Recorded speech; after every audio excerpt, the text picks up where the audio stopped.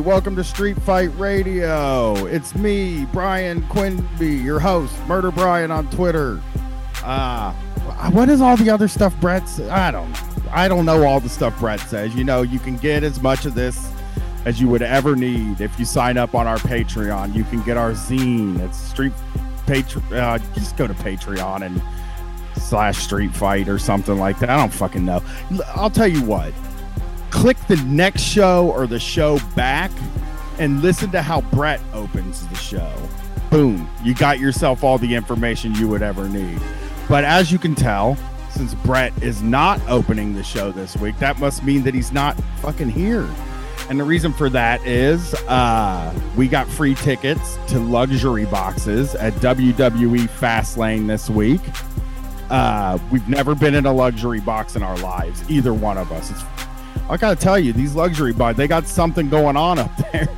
But so we didn't do our call-in show, so we wanted to get a show out just to make sure that you got your 3 million hours of Street Fight a week. And so I decided, after talking to him, that I would have Sam Knight on, and we're gonna do a fucking episode of Street Fight, basically.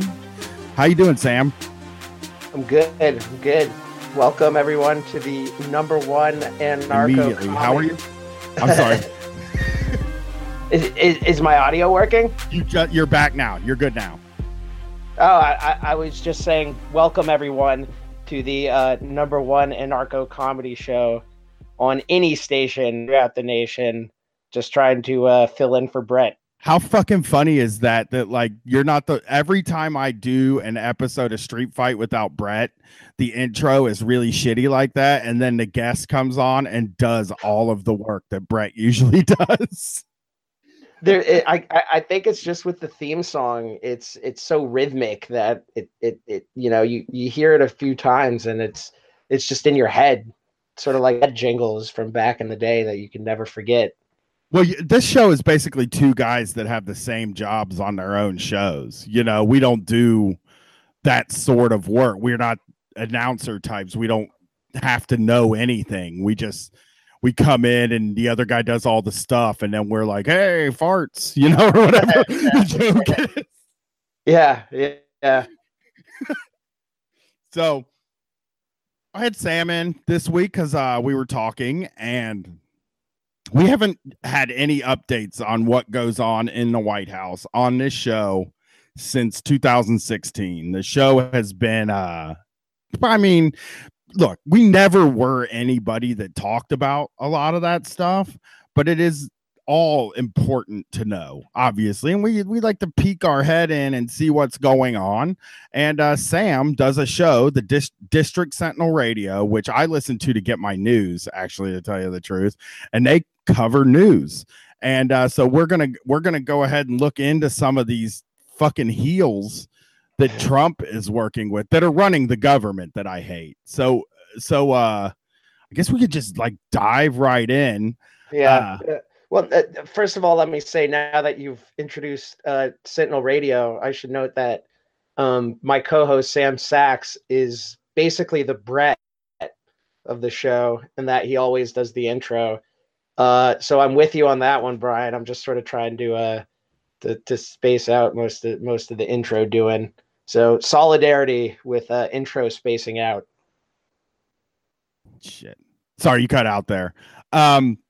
I like when Brett is doing the intro, I will be fully engrossed in like something I'm reading on my computer, because like I got 2.5 minutes here. I know how long he goes. Yeah. Roughly a minute 96 or a minute 56 to 2.5 minutes. And I'm like hitting my vaporizer, making sure all my drinks are all set up. I'm looking at news stories. I'm like reading whole stories. I'm reading Twitter. I'm doing all this stuff while he does it. And then he's like, how's your week, Brian? And I like my head just pops right into the thing. Oh, I'm doing great or something. But I feel like Brett then hits the vape or something himself. Like immediately then you talk for a little bit and give Brett a chance to like catch his breath and like, you know, take a toke or whatever packs he's working on. What's really fucking funny about Brett is that Brett hits a bong through the whole show. He does Jesus not vape. Christ. He hits this big rubber black barrel bong. It's like a bong that's like a kind of like looks like a barrel, and it's huge. And he hits a bong like 7 times throughout the show. Roughly once every 10 minutes he hits a bong. Brian, I had a bad bong experience recently, although it was kind of cool. So you know Nick Hayes, of course, the guy who does your video occasionally.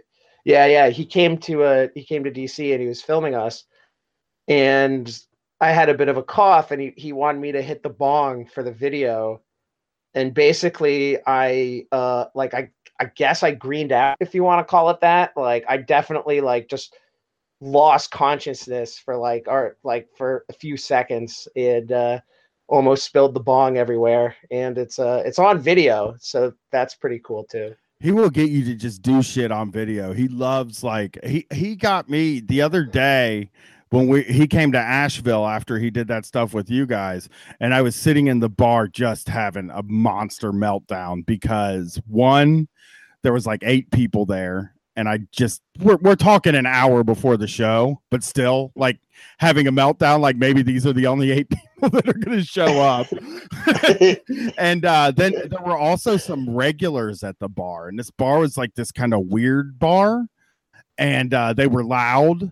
And they were, I would say, like probably a lot more interesting to themselves than they were to an outsider, if that makes sense. Oh man, I feel like a panic attack coming on just thinking about that. Right. So there's no green room. So I go sit in a chair in the front row where the stage is. And I'm just sitting there looking at my phone and trying not to focus on anything. Nick's like, can I come over here and hook a mic to you and ask you a few questions? I was like, I'd fucking rather you didn't. And he was like, are you sure? And I was like, oh, I guess if you have to. And he did. And I talked, and I just was like, I was fucking freaking out, man. It's so much easier to do those things like when we're all in the same place. But like, I think Brett was outside throwing up, and like we were the only 2 people that it was just us on that show. There weren't any guests. And it was just like we both completely fucking melted down for some reason. We do it every time. But yeah, it's so much easier when it's like a show with guests. Like we'll bring Nick with us a lot of times when we do stuff with Chapo, and we've had Nick with us when we do stuff with you guys, and it's like he can talk to everybody. But when it's just the 2 of you, he's like, hit a bong, do this fucking wild thing, and you're like, oh man, I'm not acting. Well, I figured it would be visually cool, at least. And it's fucking hitting a bong. What am I gonna do? Not hit the bong? Right. Yeah, that's the thing. Brett is our guy for that stuff. When we were in Chicago, we did the show at the Hideout with the Chapo guys, and there was somebody had whippets at the show. It was like, who wants to do a whippet on stage? And everybody, obviously, most of us were like, I'm not going to do a whippet on stage. And Brett was like, I'll do a whippet on stage. If a fucking guy does a whippet and doesn't even react, it was the fucking coolest thing in the world. I was like, he just knows how to do like he reacted. He was like, I'm a little wasted off this whippet, but he didn't like fall down or act like a fucking fool. You know what I mean? Yeah. That's pretty impressive. I'm a whippet virgin, so I would definitely probably not do it on stage. Fuck. The only time I did it, I was in this weird guy's fucking basement, and he had a box fan sitting down, and like I just remember hitting it, sitting on the ground, then getting on all fours and knocking the fucking box fan down with my head like a bull, and then laying on top of it. That's like all I did. And then 5 minutes later, I was completely normal. I was like, what am I doing here? It kind of reminds me of when I saw my friends do Special K, and I walked out of the room for 5 minutes, and I came back, and they were, you know how it is. Yeah, that DMT shit is something like that, where it's like, I don't know if I like to fully 100% disassociate, Like, I like LSD. I like like mushrooms, and those can get pretty intense, but I feel like you're still sort of grounded in the world. But like whippets and like DMT, those things that are like they only even last 15 minutes. I'm like, I don't need that shit. I don't need to like see gnomes and shit like that. Like, I don't think I can't. I don't want to leave the planet completely. I guess. Yeah, the thing is, it's so short. It makes it seem like it's something you can just do on your lunch break, you know? Right, but it doesn't feel like 15 minutes, I don't think, when you're in it. Like, I've been on acid where it's like, fuck, how long's it been? And you think it's been 4 hours and it's been 25 minutes, you know? Right. But that's like, if you're on your lunch break and you want it to last a really long time, like, I don't know, maybe you should just do some salvia. Yeah, just grab your DMT vape pen and go sit in your car. I just can't imagine you'd be able to return directly to work. I worked on acid at the pizza place at Chuck E. Cheese when I worked there. I worked in the kitchen on acid, and it was a little bit of a mind fuck, but I was able to like make it through the whole thing. So last week, the first guy I want to talk about, and because you mentioned them to me, is last week we talked about Sinclair Broadcasting, which is a fucking company out of Baltimore that owns pretty much all the TV stations. Yeah. Is that a kind of a basically correct? They own a shitload of TV. They like, I don't know if they're in every market, but they're in close to every market. And some of them, they own 2 television stations. Here they own 2 television stations. So they're definitely trying to get in every market right now. And Ajit Pai, who is the chair of the FCC, has pretty much bent over backwards to try to do it.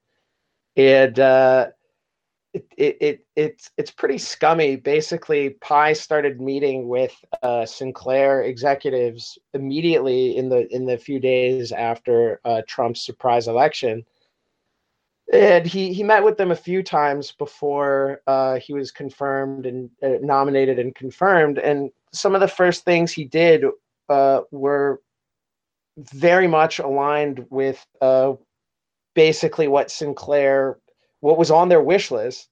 And for example, right before Sinclair bought Tribune, which I think you did talk about on your last show. Yeah, right? A little bit. Yeah, a little bit. Yeah. So, yeah. So, well, I mean, whatever. Sinclair owns right now TV stations that reach 39% of U.S. or 38% of U.S. households. If they were to buy Tribune, they would reach 72% of households, which is illegal, which we'll get back to. So right before this announcement of this mega merger came out, Ajit Pai and the FCC announced they're going to restore something which is called the UHF discount. And I'm just going to read a little bit from a Politico article about this. UHF discount, quote, is a throwback to the days when the high frequency TV spectrum, the part higher than channel 13, was filled with low budget stations with often scratchy reception of analog rabbit ears. That quality gap no longer exists in today's world of digital television, but under the policy that Pai revived, the commission does not fully count those stations' market size when tallying a broadcaster's national reach. Now, this is important because Congress has basically imposed a cap on what one broadcaster's national reach can be, and that cap right now is 39%. So basically, if Ajit Pai were to apply this rule, this UHF discount rule that doesn't even technologically obsolete, it would allow Sinclair with Tribune, with their new Tribune assets, to reach 72% of the entire country. And the dollar amount of the deal is not that big in the world of business. It's only $3.9 billion. But as you noted, when you were talking about it last week or last show, is that these local TV stations have absurd amounts of soft influence. Oh my God. Yeah. They change kind of. Are you there? Yeah, yeah. They do, like, I mean, here's the thing. Any Sinclair isn't just like fucking, they don't just own like AMC or something, like they don't own cable things. They own the shit that is going through the air. And that's, I think that's the thing that people get their hands on, where they're, I mean, the example we brought up, which is in our wheelhouse, is the wild overestimation of how much crime there is a direct result of local news. I don't know that you could argue anything else contributes to that as much as local news, or maybe fucking like Law and Order and stuff, but that's also on broadcast TV, you know? Yeah, and it reminds me of Michael Moore's Bowling for Columbine documentary, when he sort of goes over, like, does a super clip of all the local news stories and how they're just so insanely fear-based, and everything is something you should fear. Like, even when they're trying to do a good thing and do like watchdog journalism, it's like they make it like a fear thing, like this burger place is going to give you salmonella, and like it's crazy, over the top. And I really think that the popularity of this give the drug dealers the death penalty thing is a direct result of local news, as though drug dealers are the people that are responsible for what is happening right now. Like they've been like, there are a lot of people who have lost people in their lives that are convinced now that it was the drug dealer's fault that those people got hooked on drugs, and not like a myriad of different fucking reasons that push poor people, or, you know, working class people to use painkillers. If that makes sense, you know, like there's a million reasons why somebody who works on a roof all day would want to use painkillers, or would get hooked on fucking painkillers. You know, everybody I know that's been on them were prescribed them in a period of time where it's been investigated and admitted that they were flooding parts of the country with these things, you know?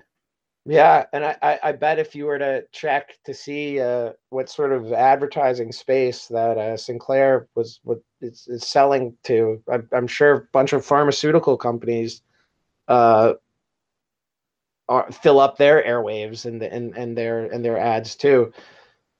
Right. And I never even saw the death penalty for drug dealers thing in any place other than local news comments. That was the only place I ever saw it until Donald Trump started to bring it up. And now I'm like, man, they're the last. I mean, I guess the user is the last person responsible for this, but it's definitely not some person who saw, oh shit, I'm broke, everything else is being sold at Walmart, I'll sell the one thing that I know that I can sell that Walmart can't sell. Well, Trump is kind of like the ultimate local news comment president. I mean, today he was talking about the wall. And again, he just is so fixated on the idea that the wall has to be see-through. And it just seems like such, like, you can see this, like, sort of like, I don't know, like 2,000 word comment to some Columbus Dispatch story about why the wall needs to be see-through, and that's how Trump got the idea. Well, there's a total Sinclair thing where during their news broadcast they'll have some, you know, like middle-aged white dude, like a guy my age, stand up in front of like a screen and point at all the bad things in the world and like give you a right-wing version of what's happening. When we talked about it on Street Fight, or on the last episode of Street Fight, we were talking about how it's called the terror desk now. It's like the war on terror desk. When I was watching the news a lot, it was called The Point with Mark Hyman. And this guy actually happened to fucking work for the company. He was like on the board at Sinclair, and he would just come on TV at the end of the news and be like, these fucking liberals want to make abortion legal. Can you believe that? They want to make it. He would do like, you know, it was like all like the liberals, or he would say a problem, like, for example, like now he would say the opiate epidemic, and he'd be like, Republicans want to punish the people that are getting these people hooked on drugs, like the drug dealers, and Democrats think that we should just give them free heroin and let them live in a mansion for the rest of their lives. And that's the point with Mark, you know, like he would drastically get both sides of every issue wrong, but slanted in favor of conservative politics. And it's like, look, I've talked about this in interviews with, I think I talked about this in an interview with Mike, and Mike Magazine and a few other places. Like, if you're not a person who's steeped in that, I mean, like, luckily I know people who do journalism, and like I follow this sort of thing. Like I know you guys, and I know Alex Press, and I've met people that do this.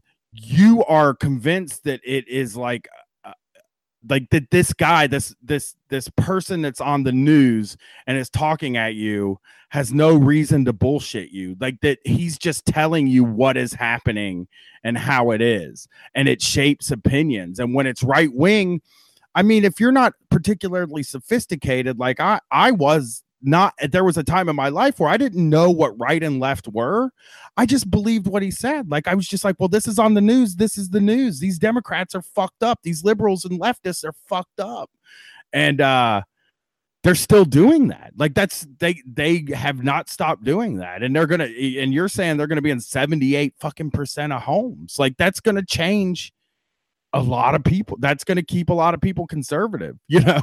Yeah, well, see, the good news is that because it's so brazen, there is hope that it will somehow get struck down by the courts. And also, Ajit Pai, for a lot of the reasons that I just described, he's actually currently under investigation by the by the FCC Inspector General for basically. For he's accused of basically carrying water for Sinclair, specifically for Sinclair.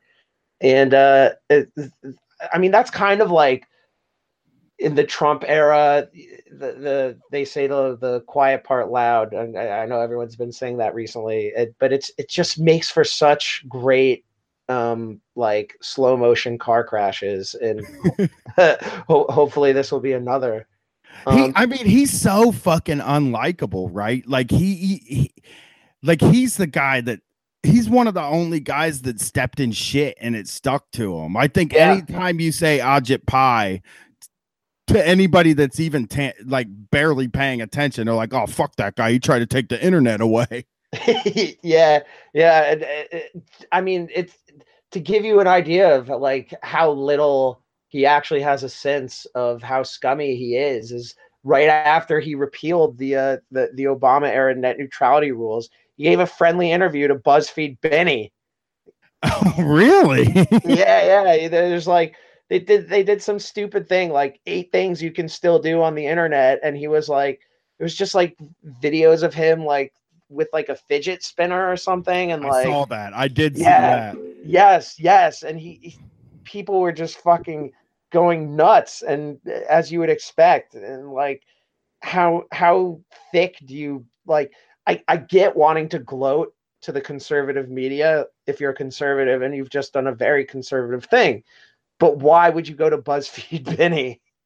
Yeah, or what? I mean, even the like, who even knows if he was gloating? Like, he seemed like a guy that was so not self-aware that he felt like he was smoothing things over with people who were worried about it. It's like, no, I mean, people aren't fucking that stupid anymore that you can just be the chairman of the FCC and be like, look, I'm playing with a lightsaber on BuzzFeed. Like me now. It's like, fuck you, dude.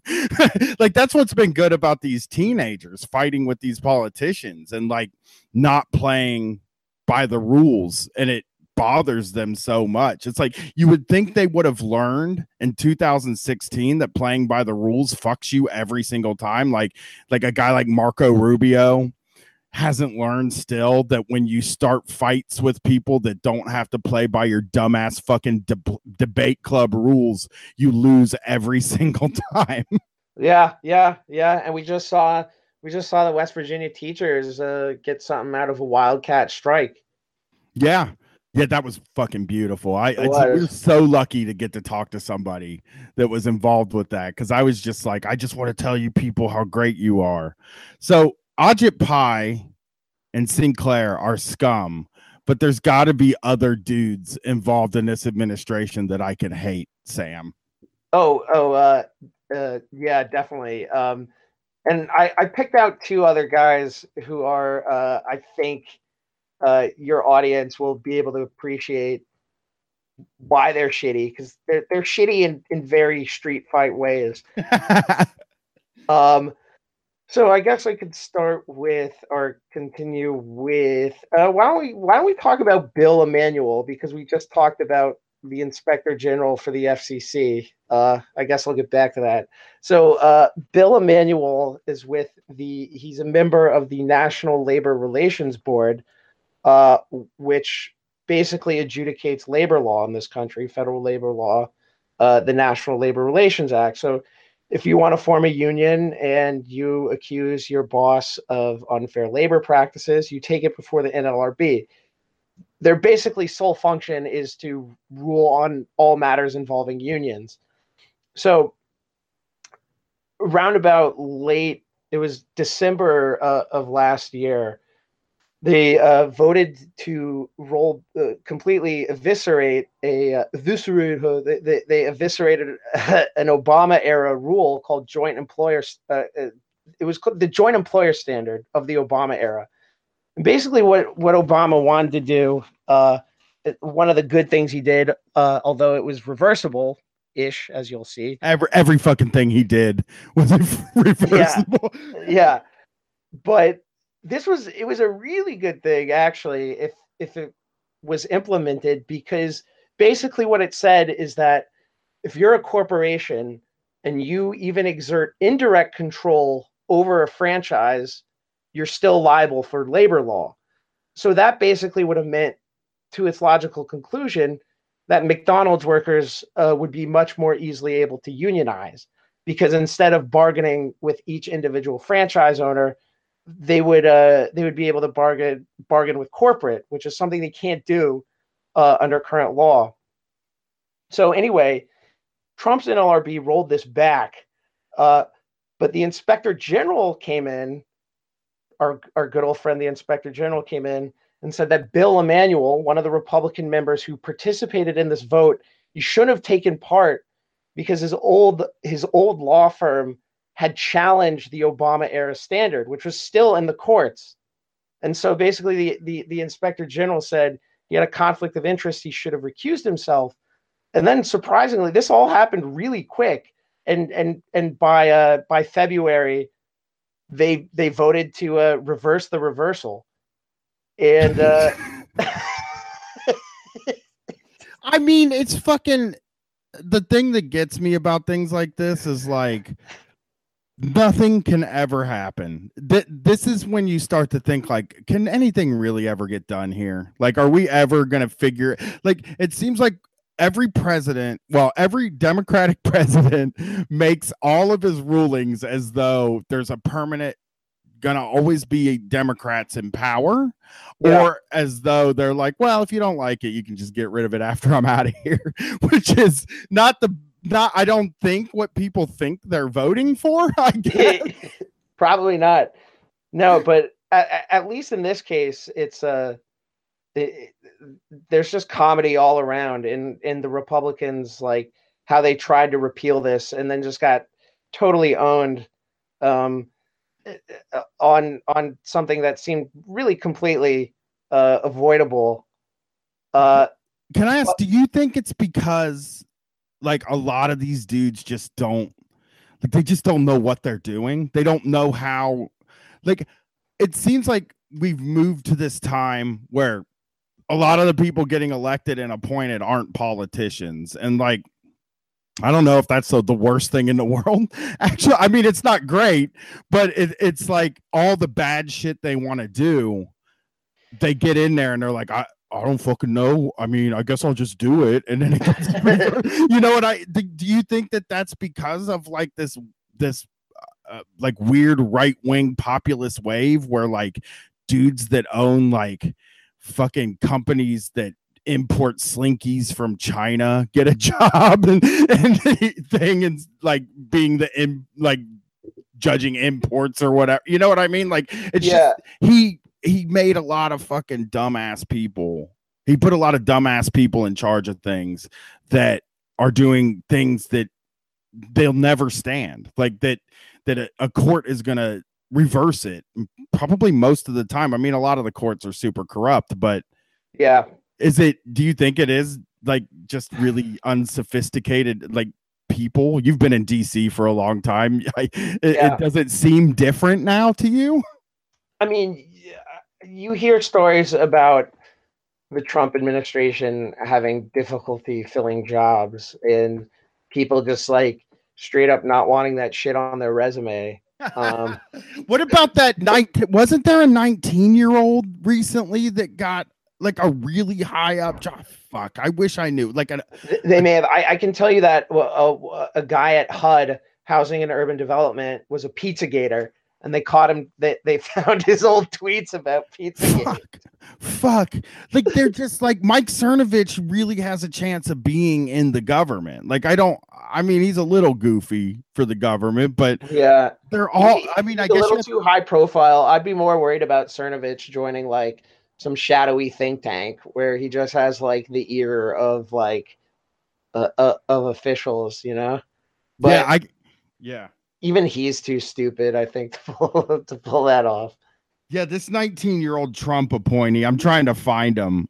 He was like a lawyer, and I don't even think I don't even fucking think the guy passed the bar or anything. I think he was 24-year-old deputy drug czar. That's what it was. He hired a deputy drug czar that was 24 years old. He resigned after questions over his work history, mainly probably the lack of it. What was there to lie about when you're 24? I mean, like, he said he was a 24-year-old former Trump campaign worker. He was appointed last year to be the deputy chief of staff at the Office of National Drug Control Policy, the agency tasked with coordinating federal drug control efforts. However, as the Post originally reported, Wynath had nearly no previous experience after he graduated college in May 2016. Jesus. This motherfucker graduated, worked on Trump's campaign, and then was the deputy drug czar of the country for like 10 minutes. Or that's like a real Scaramucci situation, you know? Yeah. I mean, I really don't know. I mean, like, just the entire, like, basically, administrations, I think, start to take place a lot before actual elections, and presidential campaigns try to have some sort of plan, some rough plan about who they want where. And I just don't think Trump or the Republican Party had any expectation of him winning. That's part of it. And then that's also just sort of, I think, just exacerbated by the rank incompetence. Well, he doesn't fucking care. I'll bet he doesn't care about most of these. So it's like it just is something that happens under him, you know? Yeah. So he, for sure, I promise you, he doesn't care about the Ajit Pai stuff. And in fact, he's probably tickled by it because, as you noted, they have must-run programming. Some of that features Boris Epshteyn, who is a former Trump campaign advisor. So I'm sure he's fine with this. He would probably be insanely pissed if he cared about the NLRB, because this is so embarrassing for them. It is just humiliating. And part of this is the fact that, so the NLRB is a 5-member agency. It's got three members from the majority, 2 from the minority party. And they don't have enough Republicans on it right now because the board, the board chair, the old board chair, Phil Miskamara, he left, and so they're just in limbo right now. They have 2 Republicans, 2 Democrats. if this rule came up again, they would lose 2 Democrats to 1 Republican because Bill Emanuel has to recuse himself. And if Trump cared, he would be furious with this because it doesn't look good. I guess even if he knew, he would probably, because I think of him, when it comes to like that 24-year-old kid, right, that's in the Office of National Drug Control Policy. Yeah, George W. Bush did the same shit, but he like sent those people to Iraq and stuff. Like he had them over there doing provisional government shit. Yeah. And like he made sure that they weren't somewhere where people would notice. And like they were more, that was a more sophisticated operation, I guess, than this thing where it just, I think Donald Trump thinks that tweeting is being the president. Like, I think that like his whole idea was like, no, you just go out there and you say what you want to get done. And then a bunch of people go and do it for you. Just like when I'm at work, I say what I want when I'm working at Trump fucking Tower and I'm like, oh, I want a golf course in Scotland. Then somebody goes and makes a golf course happen for you. You know? Yeah. I just don't, I don't think he was, I mean, he's definitely not a smart guy. You know, I listened to 2 guys talk about him for about a half hour at a tire store today. And this was an occasion where I would have my headphones in and I would be listening to podcasts or music or something. But as soon as they started to, it's just 2 like 7, one guy was 75. One, I assume was in his 70s. He had fought in Vietnam. And they're just talking about how Trump, like, I don't like him. Look, I don't like him, but I voted for him. I think he's better than any politician. Look, he's actually getting stuff done. And like, I think the people that voted for him think that like tweeting is getting stuff done. Yeah. Because they say shit. They were saying shit. Like they would in one breath say, these fucking sons of bitches are going to cut my Social Security. They're going to cut Social Security. And it's like, I mean, they can't do it without Donald Trump and the Republicans. You know what I mean? Like they, like the people that you voted for are the ones that are going to do it. It's not the Democrats doing that. I mean, I'm sure they would if they could figure out a reason to do it that's like woke or something like that. Yeah. I think a lot of people who voted for Trump just think that triggering the libs is like getting things done. Right. Or like I heard him talking about like that maybe he's not the most elegant about things, but his foreign policy is really good. And they were, yeah, it's very weird. But they were talking about how like, look, nobody thought to talk to North Korea until now. Now he's doing it. He's a smart guy. I think he's a smart guy. I have to admit that I feel like I mean, I don't trust him. I wouldn't trust him with a lot of things generally, but I would trust him more with trying to talk to North Korea than with trying to deliberately not talk to North Korea. Right. Yeah. And the fact that, you know, he might be the first president and so to have face-to-face talks. Like, dude, who gives a shit? The Korean Peninsula has been in a state of war for almost like 7 decades now, you know, like maybe this isn't the worst idea in the world, even if he is a fucking clown. Yeah, he's a moron, but like, who's he going to talk to? You know what I mean? Like the guy he's talking to is also kind of a moron. I don't want to piss anybody off. I don't think either one of them are particularly like great or smart dudes. And like, I always thought that posturing that was so and it's overstated. It's so fucking overstated that like Trump could tweet about China and then China goes on red alert. I think people fucking know that like there's a lot of things in the way of something actually happening, you know? Yeah, and you're hearing liberals sound exactly like conservatives did when Obama was talking to Iran and talking to Cuba. Well, they just don't want him. They don't want. I think that's more of them being embarrassed by him going out around the world. You know, he goes out around the world and acts like like I guess the best word I can think of is he goes around the world and acts boorish. It's like a good word to describe the way he acts. No. Neera Tanden tweeted that Trump was like, this is giving up, like this is surrendering to North Korea, which like it's the sort of rhetoric you expect to hear from like a far right like England hooligan or something, like no surrender to the IRA or whatever. I don't know. Yeah, that's a big like that's like a Sean Hannity thing. Yeah, like, exactly. Sean Hannity say he's surrendered. Obama has surrendered to Iran. He's given them everything they've ever wanted. Exactly. Oh, they're giving them billions of dollars. No.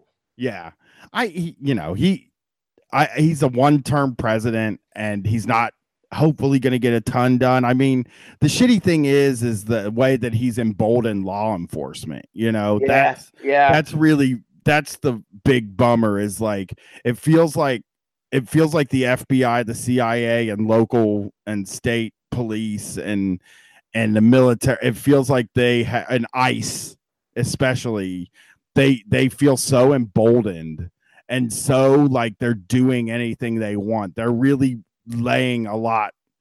They're kind of laying themselves out there because they know nothing is going to happen. There's nothing anybody can do about what the Columbus Police Department does or about what the NYPD or LAPD does, and any police department. There's like nothing anybody can do about what the FBI. I guess like the FBI is kind of unpopular, thankfully, for the time being, but I'm sure that changes eventually. Well, it's unpopular with Republicans. I think the Democrats are in love with it more than ever. Yeah, unfortunately, it's unpopular for the wrong reasons.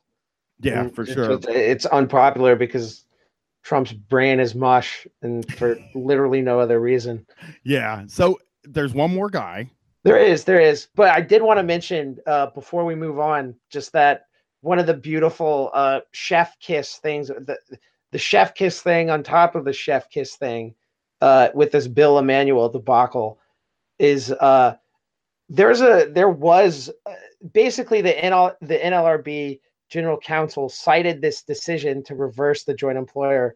He cited it in a case to stop a case against McDonald's. McDonald's has basically been sued by 900 people, 900 employees who had been involved in the Fight for 15 campaign, and they claim they were fired or harassed as a result of their concerted activity.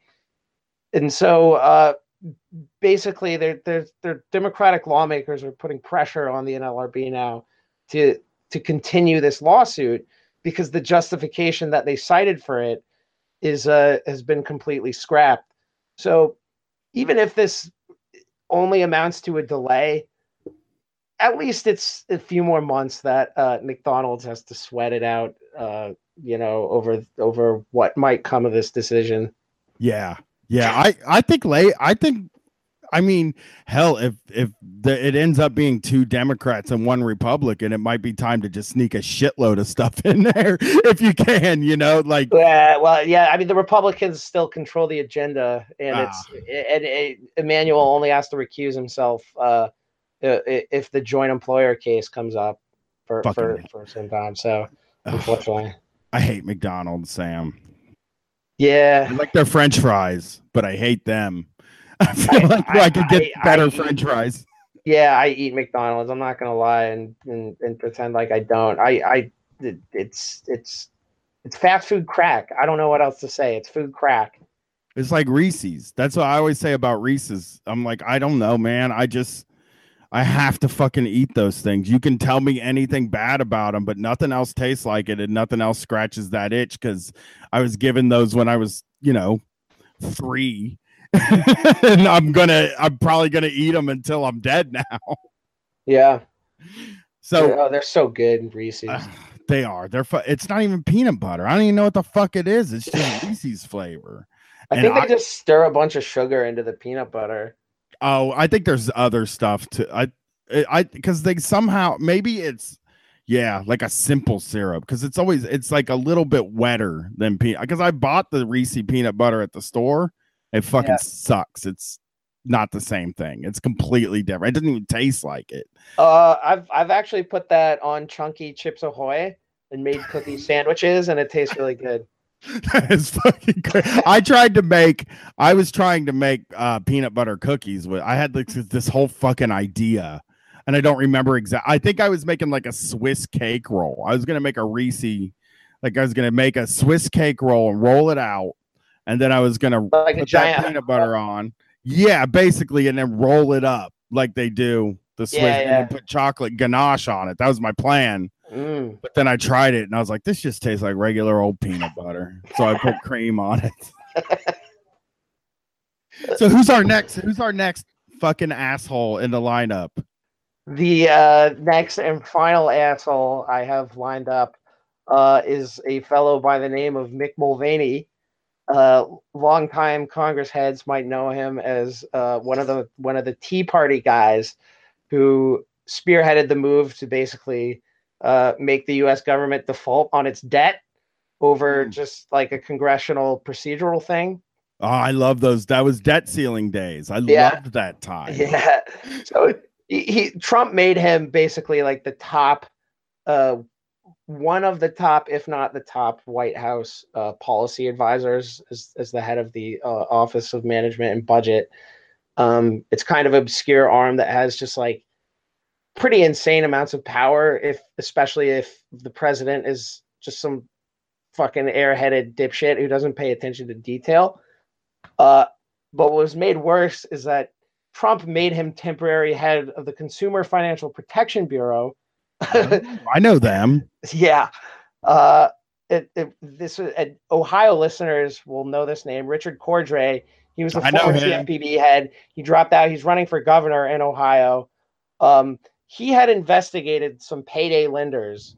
Okay, we can boil it down to that. We don't need to get into all the details. So he'd investigated some payday lenders, and Mick Mulvaney takes over on a temporary basis.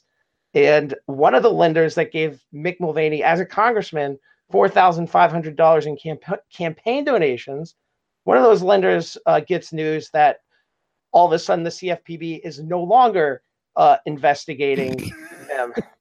Just one of them? Well, I think there were 4 specific investigations that Mulvaney dropped, and 1 out of 4 had given him donations. Nice. Years ago or whatever. But you know, it's I don't know, it's pretty standard stuff. But it got a little juicy. The details got a little funny, and this news just came out a few days ago through the Freedom of Information Act request. And I'll just read part of the AP reporting on this. On January 22nd, the company, World Acceptance Corporation, said the investigation had been completed without enforcement action.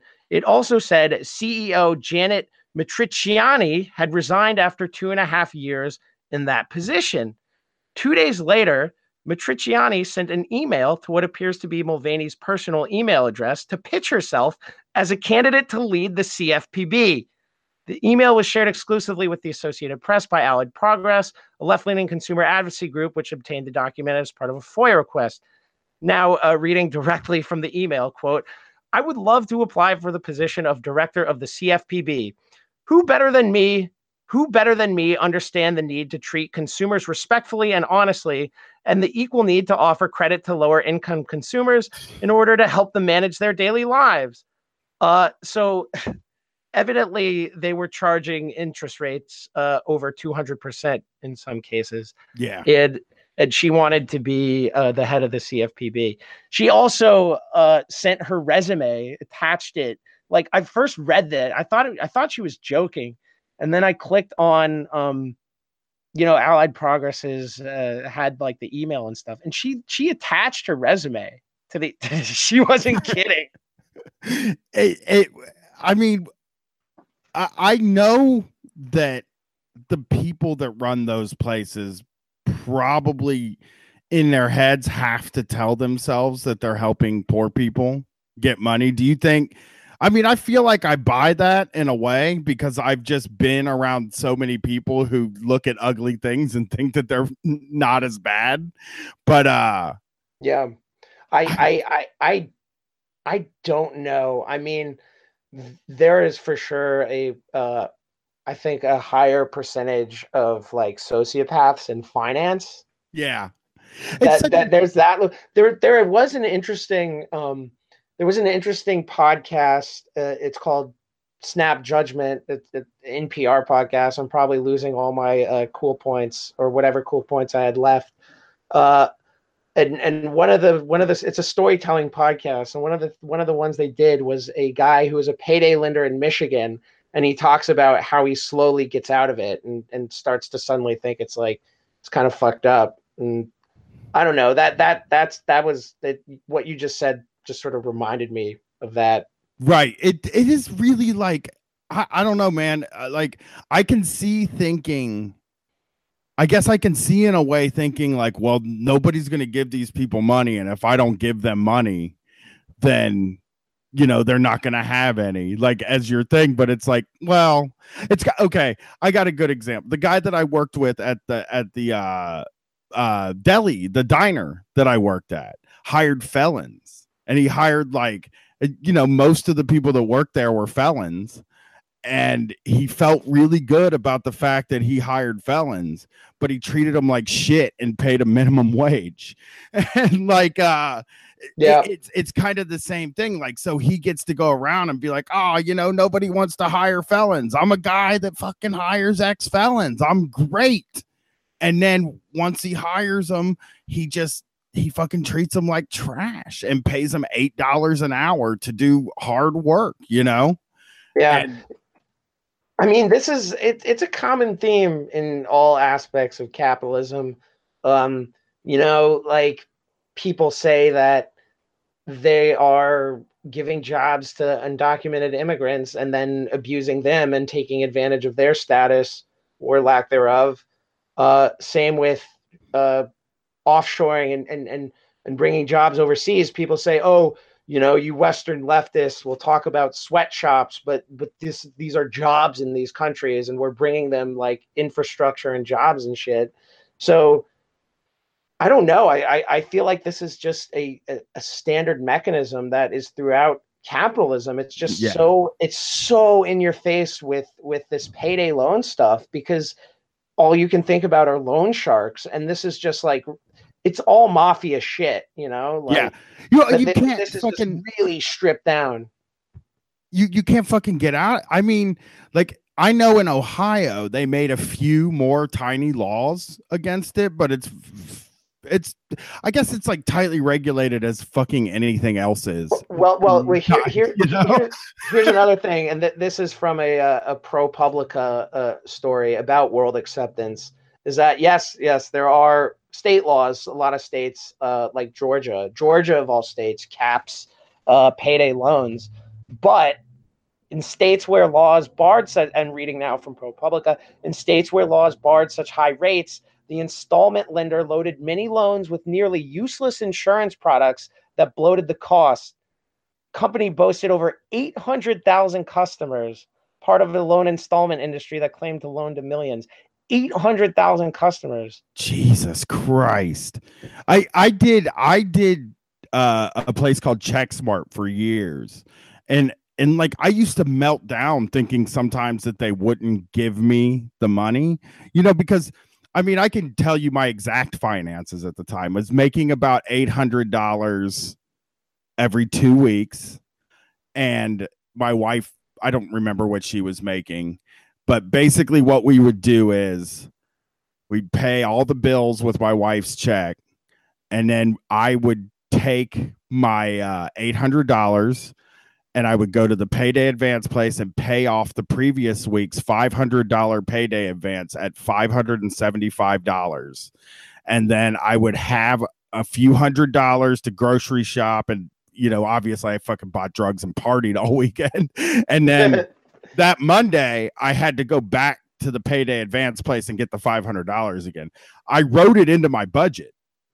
I wrote that $500 into my budget for probably 3 or 4 years. Every year in January, I would pay it off with my tax return, and then be back on it by March. And I bet if you were to to run into Ohio candidate for governor Richard Cordray, he would call that the debt trap, which is what they called it at the CFPB when he was there. And a lot of people, like, they end up like getting into these cycles where they extend the loan 6 or 7 times when they only intended to just make a one-time stopgap thing.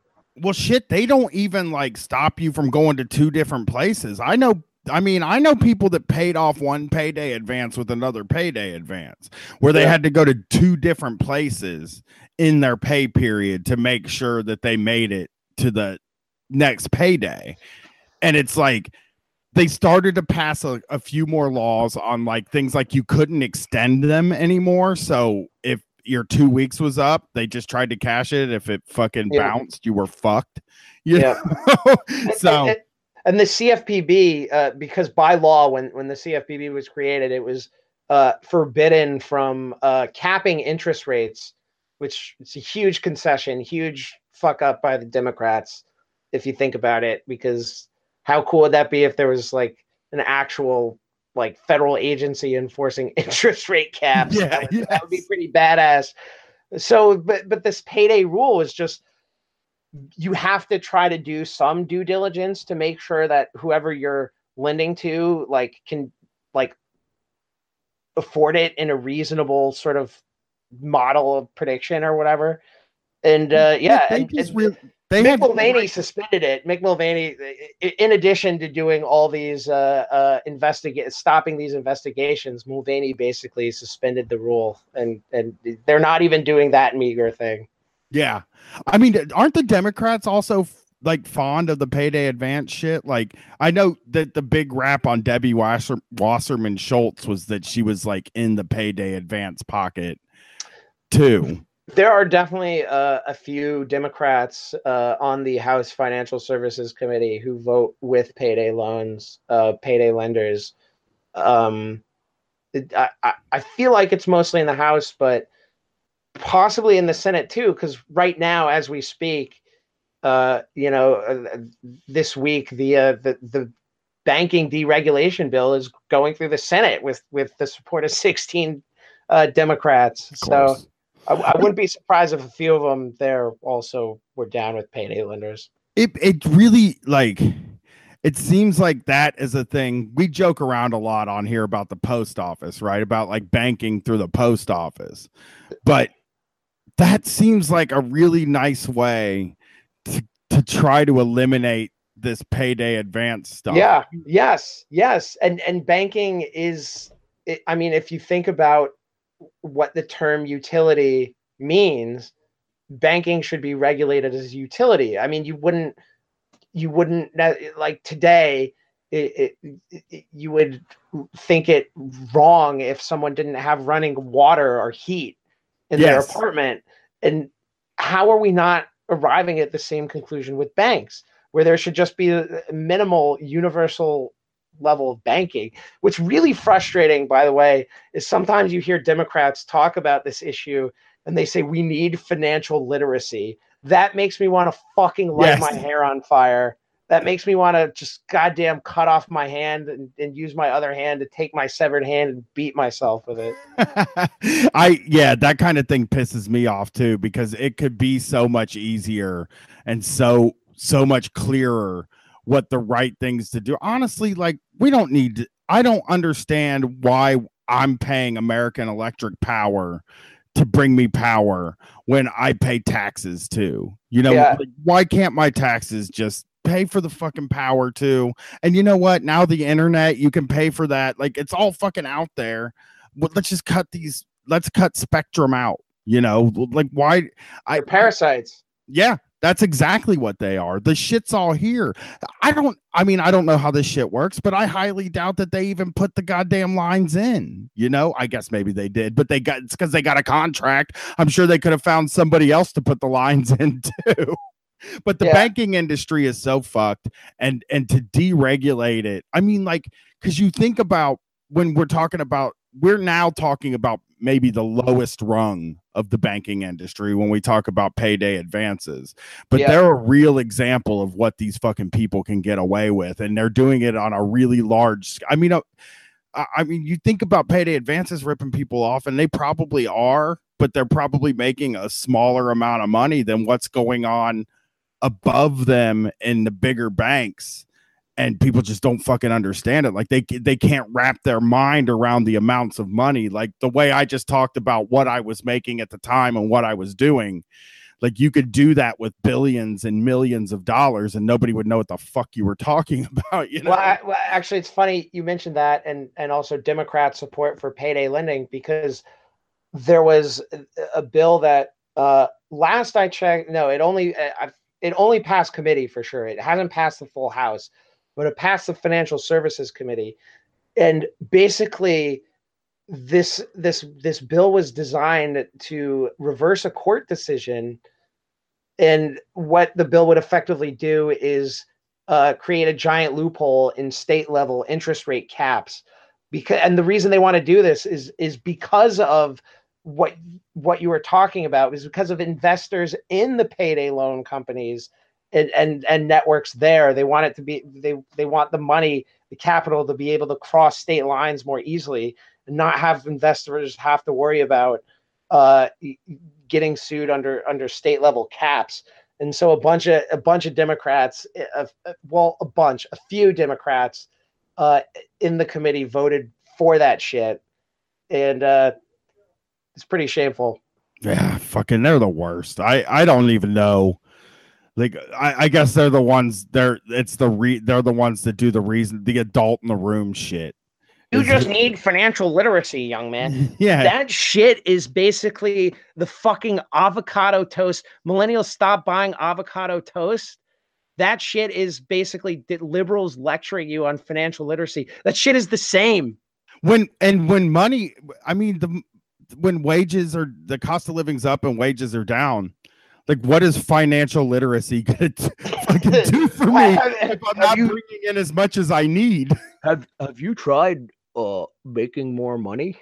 Yes, that is the salute. What is the other fucking salute? Have you tried eating iceberg lettuce every day for dinner? Have you like thought about drinking, water until your tummy's full?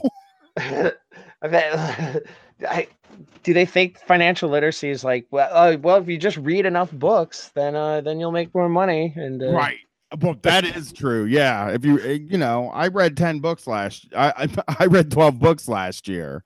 That's why I make $250,000 a year to fill out spreadsheets.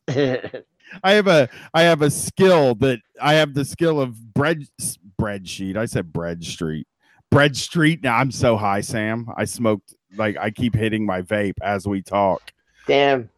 But I haven't smoked since right before we started, so I'm jealous. Well, I got a vape. I can just sit here and do it. It's sitting in front of me. I look at it. The other night, you want to hear something real fucking cool? I have this PAX, right? And I go to this wrestling show, and it's one of the ones where you got to walk through a fucking metal detector. And the PAX is metal. I took it out of my pocket and just put it in the thing with everything else in my pocket, and they didn't even know what it was, and they just let me walk right in with it. It's amazing. Well, I'm sure you could have just been like, oh, this is a tobacco vape, and they would be like, just don't smoke it inside or something. My idea was to call it a lighter thing. It's a lighter thing. Like a light thing. This is a battery for my phone, an external battery. Yeah. I was like, as I was walking up, I was like, I'm gonna put this fucking thing in my shoe. And Brett was like, they fucking are gonna hit you with a metal detector. And I was like, fine, I'm just gonna stick it on the thing. I'm going to a luxury box anyway. Actually, kind of part of me thought, oh, I'm sitting in an executive suite. They're not even gonna search me. Yeah. Well, that's not a bad inclination. That's not a wrong inclination, I don't think. The executive suites are like, man, have you ever been in an executive suite at anything? Yeah, actually, yes, I have. And man, they're fucking nice. That is capital. That is where you know what class, where you stand in the class hierarchy. Because man, I've been been to concerts at the Nationwide Arena, and I've been to Blue Jackets games. But last Sunday we went to a wrestling pay-per-view, and it's the first time I had ever been in the suites. And I walk in there, and it's fucking free food. They have free pizza, free wings, free popcorn, free chips, a fucking refrigerator where the people that were in the box with me were drinking champagne out of the bottle while they watch professional wrestling in these big leather chairs. And I was just like, it's fucking not fair that we get to sit here and then everybody down there that paid 200 and like none of us even fucking paid to get in. None of the people sitting in there paid any money to get in. And the people sitting in the chair, I looked at the prices of these tickets, dude, and it was like the people sitting directly in front of me paid $250 a ticket to see this thing.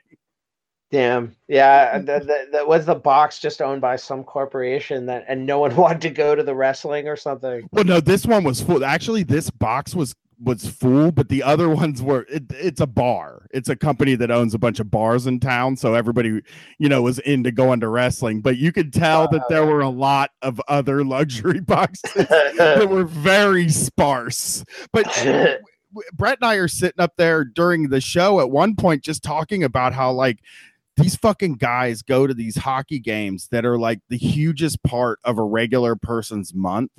And they go to these hockey games and they sit in a chair and watch it on a TV in the box and talk about business deals and shit. Like they don't even fucking watch the game. They just are there and they get everything fucking handed to them. And it makes me hate them even more. Yeah. Yeah. Actually, so yeah, I have been in a luxury box at a hockey game when I think I was in like 5th or 6th grade or something. So I was too young to drink, unfortunately, but I was fucking stoked about the food. And I think I remember being really stoked about the fact that I could take off my shoes. Yeah, there's a dude. There was a bathroom in the one we were in. Like we had our own private bathroom. Yeah, like I remember also after the game, we're like, can we just stay here as long as possible?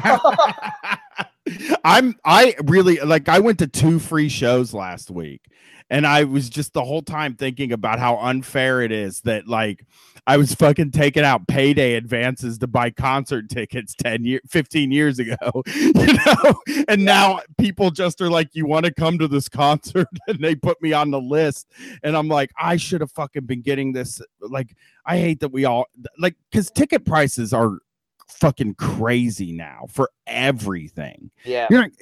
I mean, I was talking in a chat that I'm in about wrestling about how we charge we charge $5 if we can, $10 in New York or in maybe DC, like a few other places we've charged $10. You should charge 10 in DC. I'll tell you that much. You're good charging 10 here. And people in the chat, I mean, when I've had this conversation with other people that like, if you don't charge something, then people will think it's not important. But if you charge too much, I don't want a barrier to entry is how I feel. So it's kind of like $5 I think is fair if I'm driving to your fucking city and doing a show for you and hanging out with you afterwards. I think $10 is fair.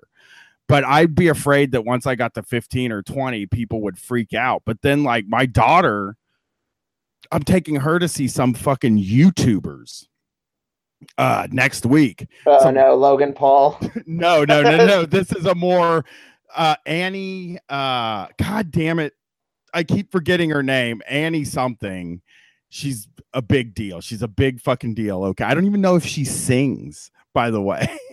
Like, I don't know what we're going to actually see.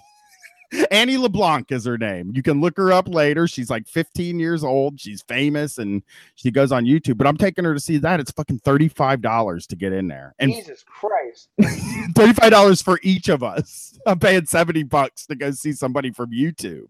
And I'm like, I don't know. I mean, I go to the movies and I'm spending $40 there. Like, I don't even know what you can do if you don't have money now. You know, Christ, she's only 13 years old. Yeah, I believe she's 13 or 14, and it's $35 to get in. And like I said, I'm not even 100% sure she sings.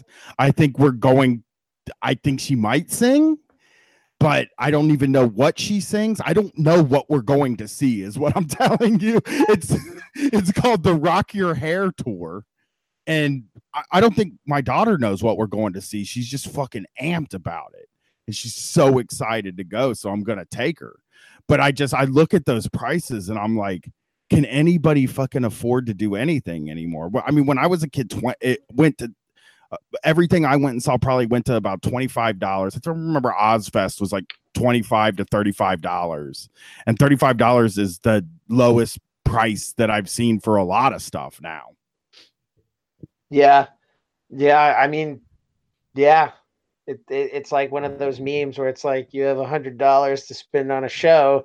Boom, you're spending all your money on Annie LeBlanc. Sorry.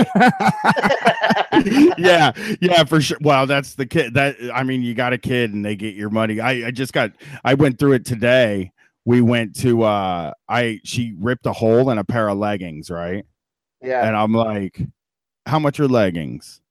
And she's like, $25 or so, no more than $25. I was like, fine, let's go get you some leggings. And we went and she got $55 out of me. She got $55 pair of pants out of me. The deal.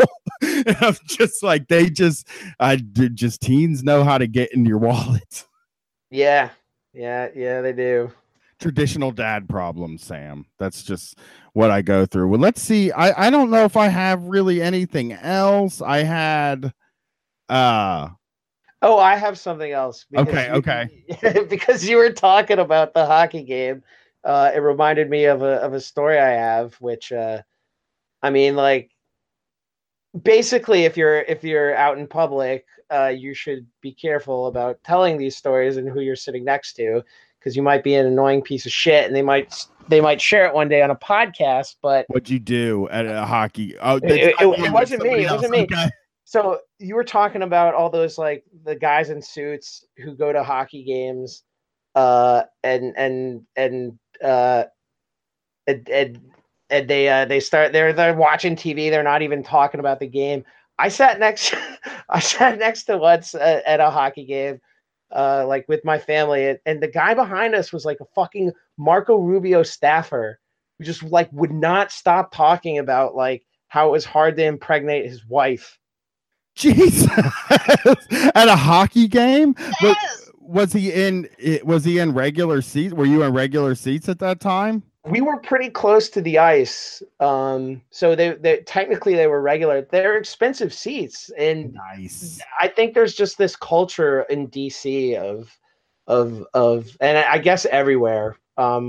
Anywhere where you have professional sports, it's going to attract an elite, class of people who can afford to blow like $300 on a whim or whatever. That's who they want. It seems like who they want there. That seems like they don't want anybody else there except for rich people. Yeah, it's really sad. Like, well, not really sad, but I guess it's just kind of annoying. But if you go to a Washington Capitals game, I feel like you'll see a lot of the lower bowl just like talking amongst themselves, like fucking constantly throughout the game. And not if it's like a playoff game, but like, in the earlier part of the season. But still, man, I mean, that shit should be for fans, Yeah, wrestling's the same way. You'll see guys that paid $1,000 for their seats looking at their phone during the show, and you're like, you can see them on you're like sitting at your house fucking watching this on TV, and this guy's sitting 5 feet away from the ring and he's staring at his phone, and you're like, you motherfucker, you don't value anything.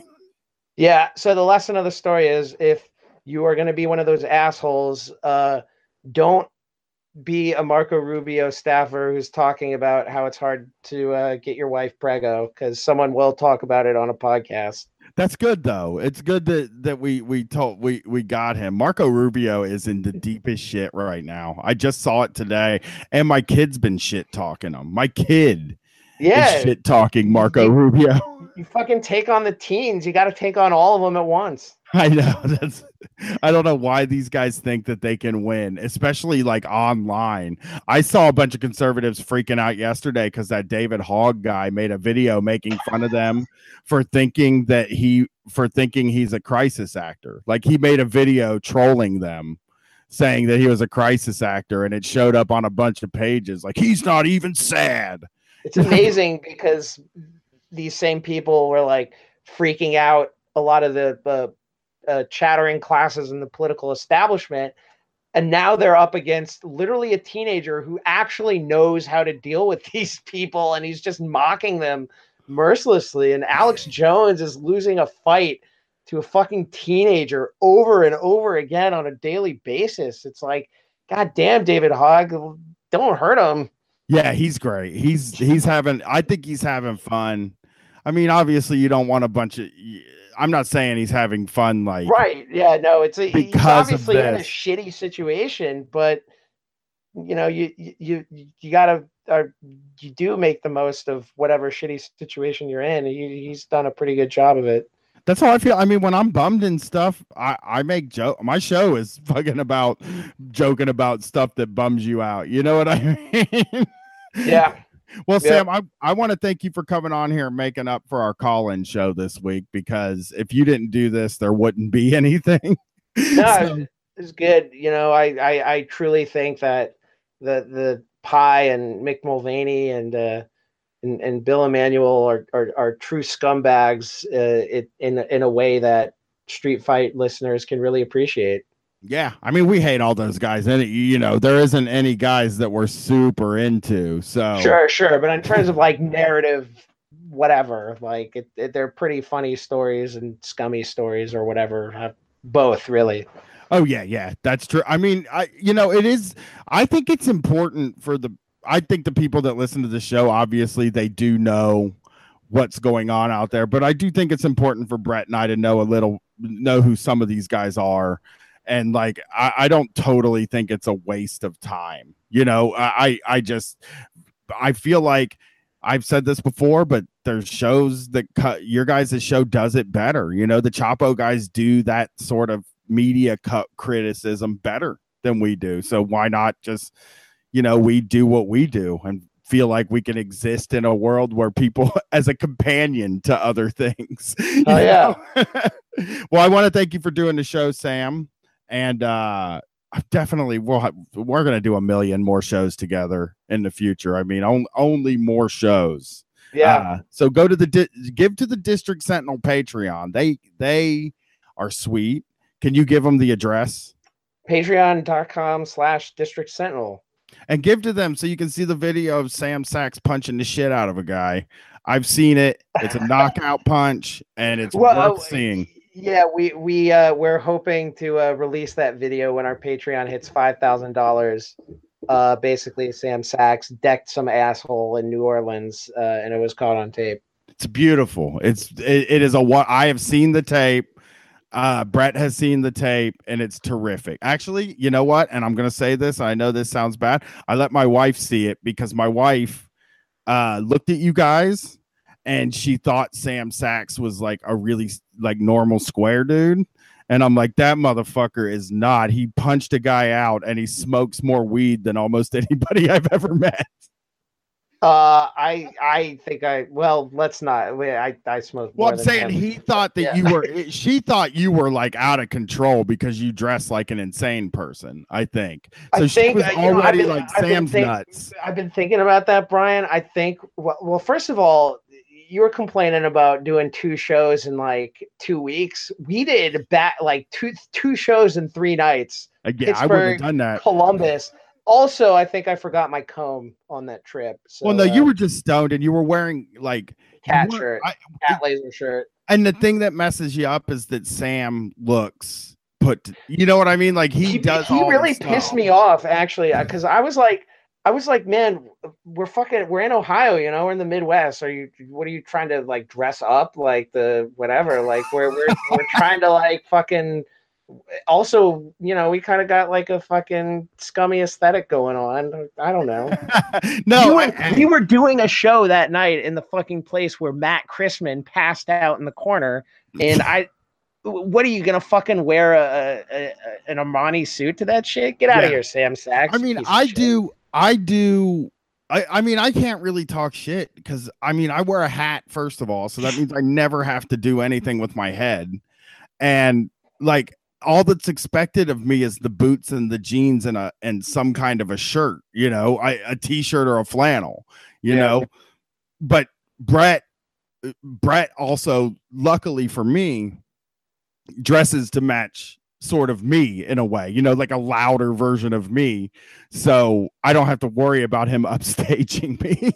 Yeah. Well, I mean, I guess I always have to. I mean, he is obviously the better looking of us, so it's very obvious that he will upstage me in that department. But no, I mean, I don't think you look wild. I think you are wild, Sam, and you smoke a decent amount of weed. I like to bust your beats about, like, my wife just thought you looked like you were going crazy out here, and I was just like, nah, he's fine. She's like, does he need anything? I'm like, he's fine. It's the way of the road. Yeah. I mean, I'm doing fine.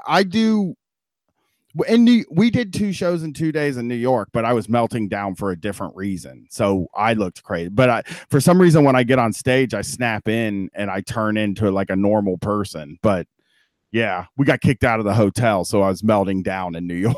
And we did a show on Friday and a show on Sunday.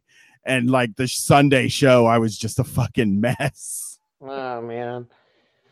Fucking New York, of all places, they shouldn't kick you out of a hotel for getting stoned. I know. That's why I just was like, I'm not using the discount this time. I'm paying full price. Come and get me, motherfuckers. I'm a customer now. Well, Sam, thanks for calling in. Donate to their Patreon. Their bonus show is great. And peace, everybody. I said the peace thing like Brett does. That's pretty sweet to me. From front to back street, listen, we on a mission to get right. Working street corner in the midnight. Picture the scene, these fiends with $5, $10 dream schemes. For a sack of that, believe that. I'm with whatever like we stroll. Stuck serving my cocaine raw. Drop 62 off the brick.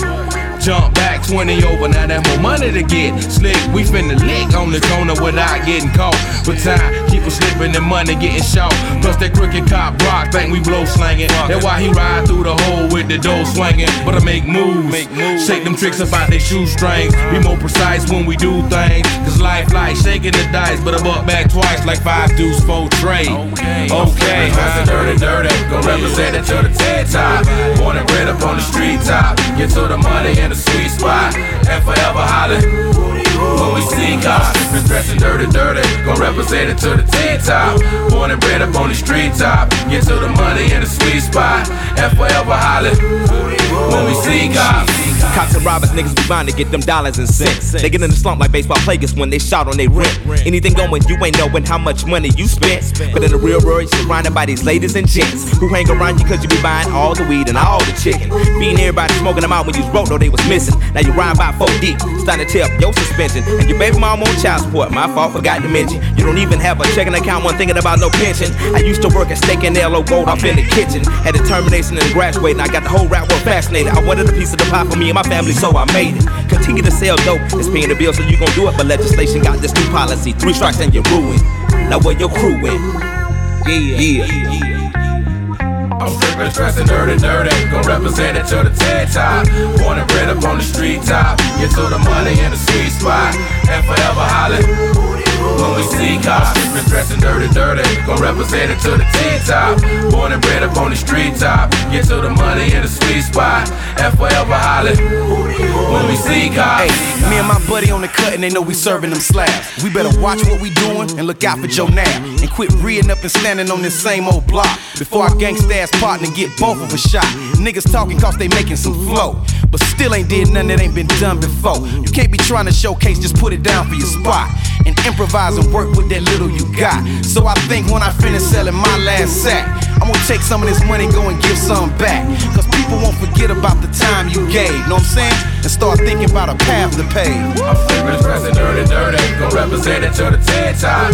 Born and bred up on the street top. Get to the money in the sweet spot, and forever hollering. When we see cops, strippers dressing dirty, gon' represent it to the T-top. Born and bred up on the street top, get to the money in the sweet spot, and forever hollin' when we see cops.